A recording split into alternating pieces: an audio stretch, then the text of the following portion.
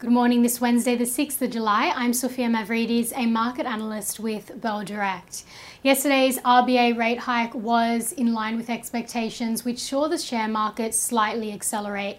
The cash rate was raised by 0.5% or 50 basis points to 1.35%. It was a third consecutive increase, with the central bank taking an aggressive approach to taming inflation.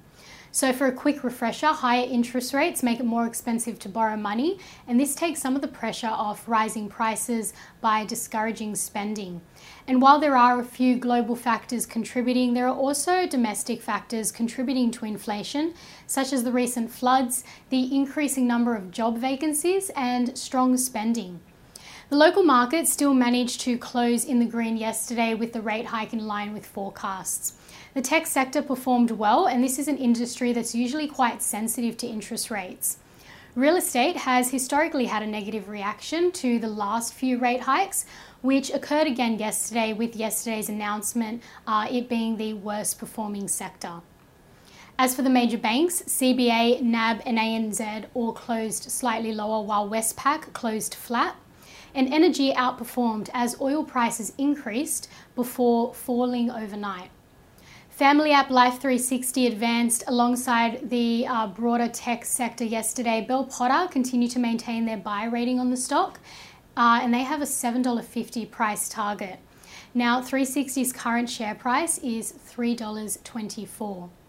And gold miners also advanced yesterday. Regis Resources, RRL, gained after reporting record gold production in the June quarter, and other gold stocks followed its advance, including St. Barbara, SBM, and De Grey Mining, DEG. The most traded stocks by Bell Direct clients yesterday were BHP, CSL, and the Vanguard Australian Shares ETF, VAS. Overseas European shares were in the red in the lead up to the European Central Bank's meeting on Thursday. The Stoxx 600 closed 2% lower, with oil and gas stocks falling more than 6%. And the euro also dropped to its lowest level in 2 decades on Tuesday. US equities were mixed. The Dow Jones closed slightly lower, down 0.4%. The S&P 500 gained 0.2%, while the Nasdaq rallied 1.8% higher. Locally today, the SPI futures are suggesting the Australian market will drop 0.98% at the open this morning. In commodities, oil is trading more than 7% lower as concerns of a US recession continue, which is provoking concerns that it could hurt energy demand more than offset persistent supply issues. Norwegian offshore workers were also striking on Tuesday, and this is expected to cut around 130,000 barrels, or 6.5% of the country's daily oil production. Elsewhere, OPEC is also struggling with capacity limits.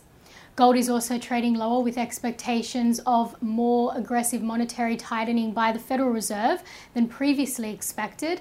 And iron ore prices are in the red with a weak demand outlook as steel mills cut production.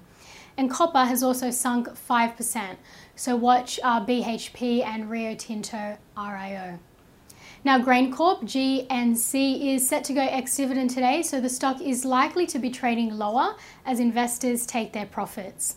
And lastly, some trading ideas for your consideration. Bell Potter maintain a speculative buy rating on EBR Systems and have lowered their price target from $1.28 to 90 cents.